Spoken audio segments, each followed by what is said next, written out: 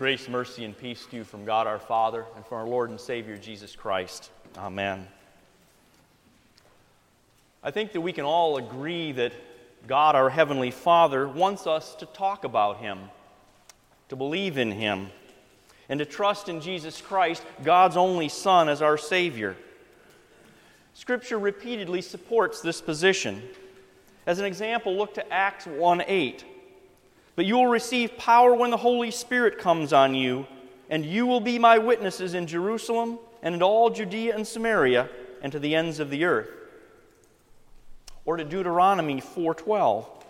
Be careful that you do not forget the Lord who brought you out of Egypt, out of the land of slavery. We could spend days and days reading Scripture to support this view. It is very meet, right, and salutary for Christians to talk about Christ. Satan and his legions, on the other hand, want you to forget all about them and that they even exist, so that they can work their evil and tempt you to sin against God and against other people, with no one being the wiser.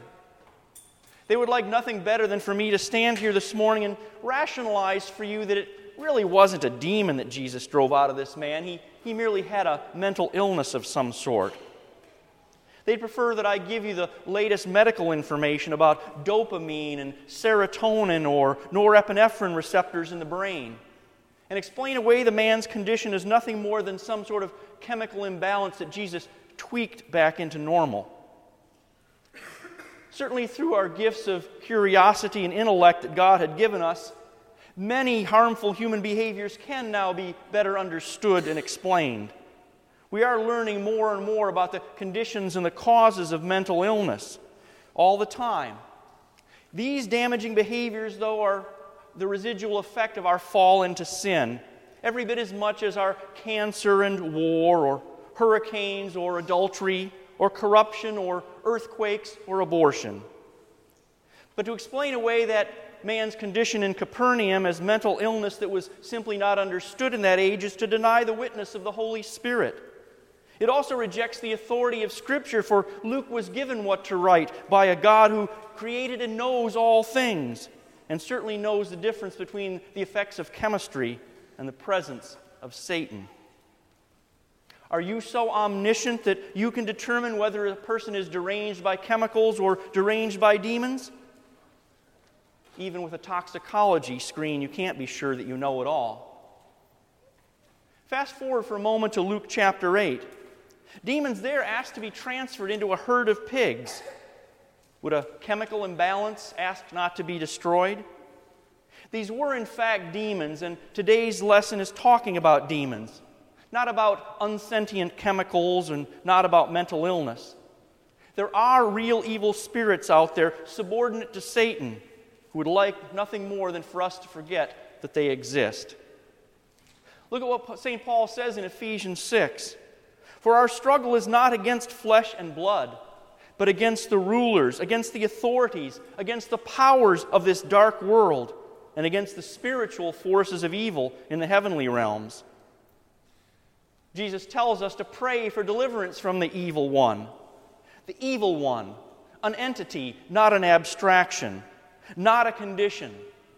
Satan and his demons are real, an ever-present threat to our walk with Christ. The good news is that when Christ was crucified, Satan was crushed. When Jesus rose again, Satan was defeated. We know his final outcome. However, never underestimate the power of a dying enemy. He is defeated, but still able to lie and to deceive and to flatter you into being self-centered and forgetting about Christ. Satan would have you think that there is a secular life on the one hand and a spiritual life on the other.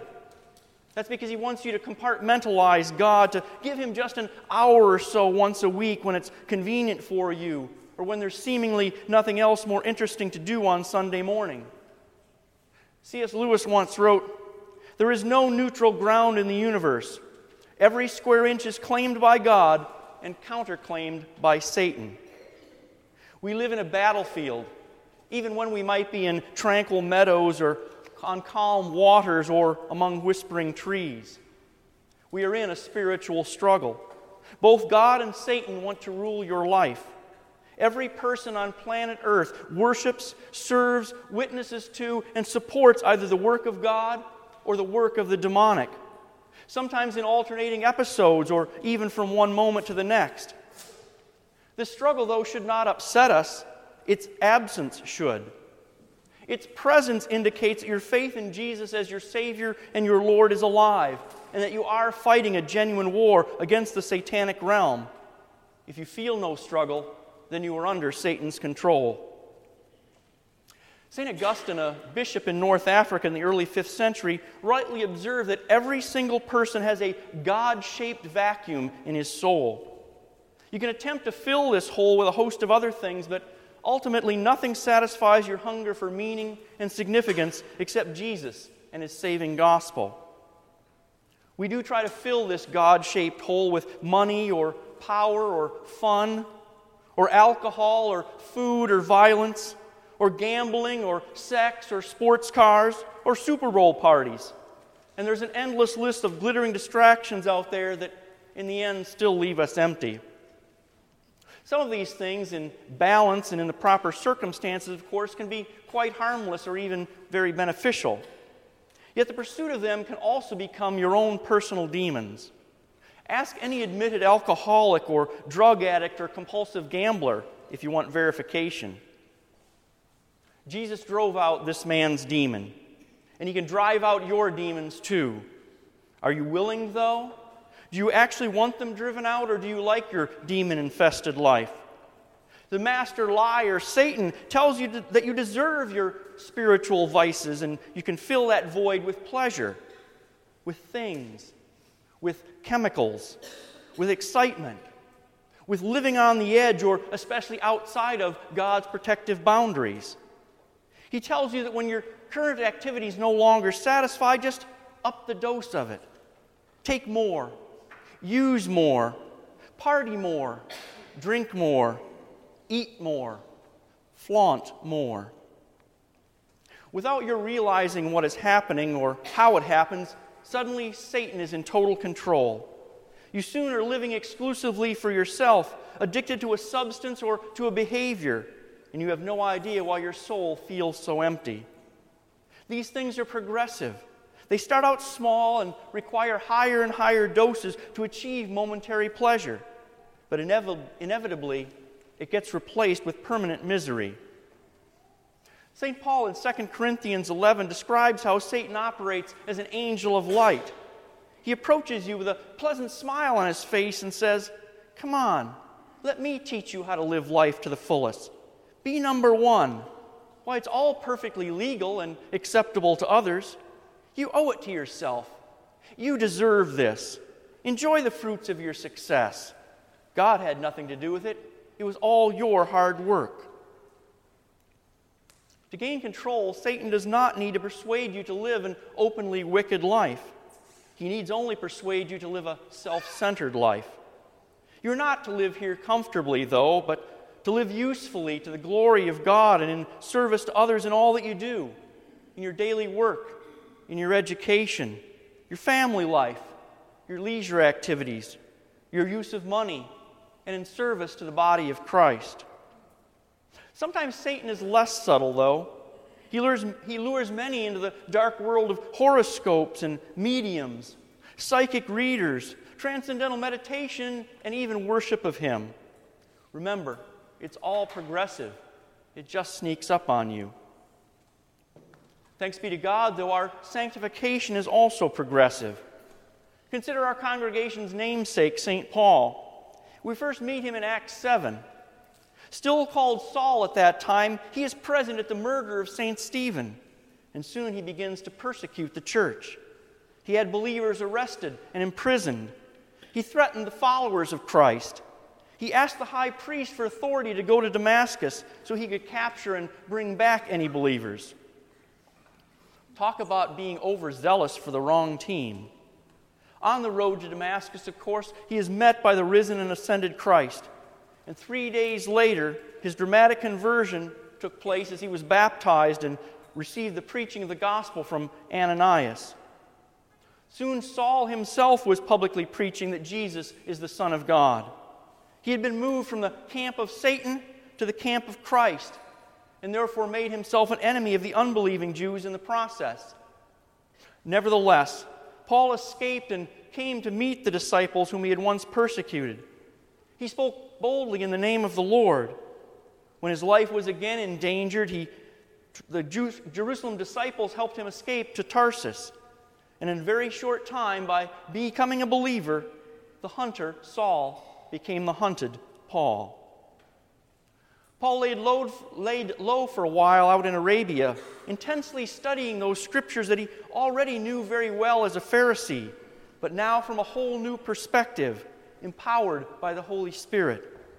Then Barnabas found Paul, and his ministry shifted into high gear. From Paul's receiving faith in Christ came spiritual growth and sanctification. He learned contentment, as his words in Philippians 4 convey. I have learned to be content whatever the circumstances. I know what it is to be in need, and I know what it is to have plenty. I have learned the secret of being content in any and every situation, whether well-fed or hungry, whether living in plenty or in want. He also instructs us in 1 Thessalonians 5, see that no one repays anyone evil for evil, but always seek to do good to one another and to everyone. Rejoice always. Pray without ceasing. Give thanks in all circumstances, for this is the will of God in Christ Jesus for you. Do not quench the Spirit. Do not despise prophecies, but test everything. Hold fast to what is good. Abstain from every form of evil. Now may the God of peace himself sanctify you completely, and may your whole spirit and soul and body be kept blameless at the coming of our Lord Jesus Christ. Paul was not completely free from the struggle with evil. His words in Romans 7 verify this. When I want to do good, evil is right with me. For in my inner being I delight in God's law, but I see another law at work in the members of my body, waging war against the law of my mind and making me a prisoner of the law of sin at work within my members. What a wretched man I am! Who will rescue me from this body of death? The answer, of course, is Christ Jesus, the only one who can save you from your wretchedness, from your imprisonment to sin, from your warfare with Satan, and from your body of death. Jesus Christ, crucified for Paul's sins and for yours. We could spend days studying the life of Paul as well, giving thanks to God for Paul's conversion and his sanctification. You might also find it beneficial and productive to study your own life, recollecting and repenting of all that you've done to aid the devil's cause. On the heels of that, though, you are to turn in faith and give thanks for your rescue in the waters of baptism and in your sanctification by the Spirit's work in your heart. You can use these gifts and use the strength that God gives you to the fullest extent possible. You can daily turn your will and your life over to the care of God, resisting less and making fuller use of the Holy Spirit, to be freed of your controlling sinful behaviors of both mind and body, your own personal demons. A mind filled with wrong beliefs and with negative thoughts generates harmful feelings and harmful actions. Ephesians 4:22 through 24 says, you were taught, with regard to your former way of life, to put off your old self, which is being corrupted by its deceitful desires, to be made new in the attitude of your minds, and to put on the new self, created to be like God in true righteousness and holiness. Paul also tells us in Romans 12:2, do not conform any longer to the pattern of this world, but be transformed by the renewing of your mind. Then you will be able to test and approve what God's will is, His good, pleasing, and perfect will. God Himself renews your mind. The Holy Spirit, working through word and sacrament, renews and strengthens you. As God gives you these gifts, you can anticipate receiving also the fruits of the Spirit: love, joy, peace, patience, kindness, goodness, faithfulness, gentleness, and self-control. This renewal will be a work in process in this life, and it will only come to completion and perfection in the world to come. But trust in God always. He does make powerful changes in the lives of sinful people like you and me. Your part in this is nothing more than to receive God's gifts and to not fight against Him. So do not receive the grace of God in vain. Make fuller use of His gift of the Holy Spirit. Put into practice the life that the Holy Spirit inspires and enables. Surrender yourself to God and ask Him to do what you cannot do for yourself. By the Spirit's power, you can turn your will over to God and His life-transforming power. By His strength and by His Word, you can experience freedom from your demons. There will be setbacks, for Satan continually prowls this earth. You may, like Paul, at times find yourself doing what you do not want to do. Yet as you daily repent and turn your life over to God, a new person will emerge, strengthened against your demons of sin and temptation. May He teach you with astonishing words and with His power on this Sabbath and on every day. May He drive out all your demons, and may they do you no harm. And may reports of Him flow from your lips to all the surrounding region. For with authority and with power, Jesus commands your unclean spirits, and they come out. In His holy name, amen.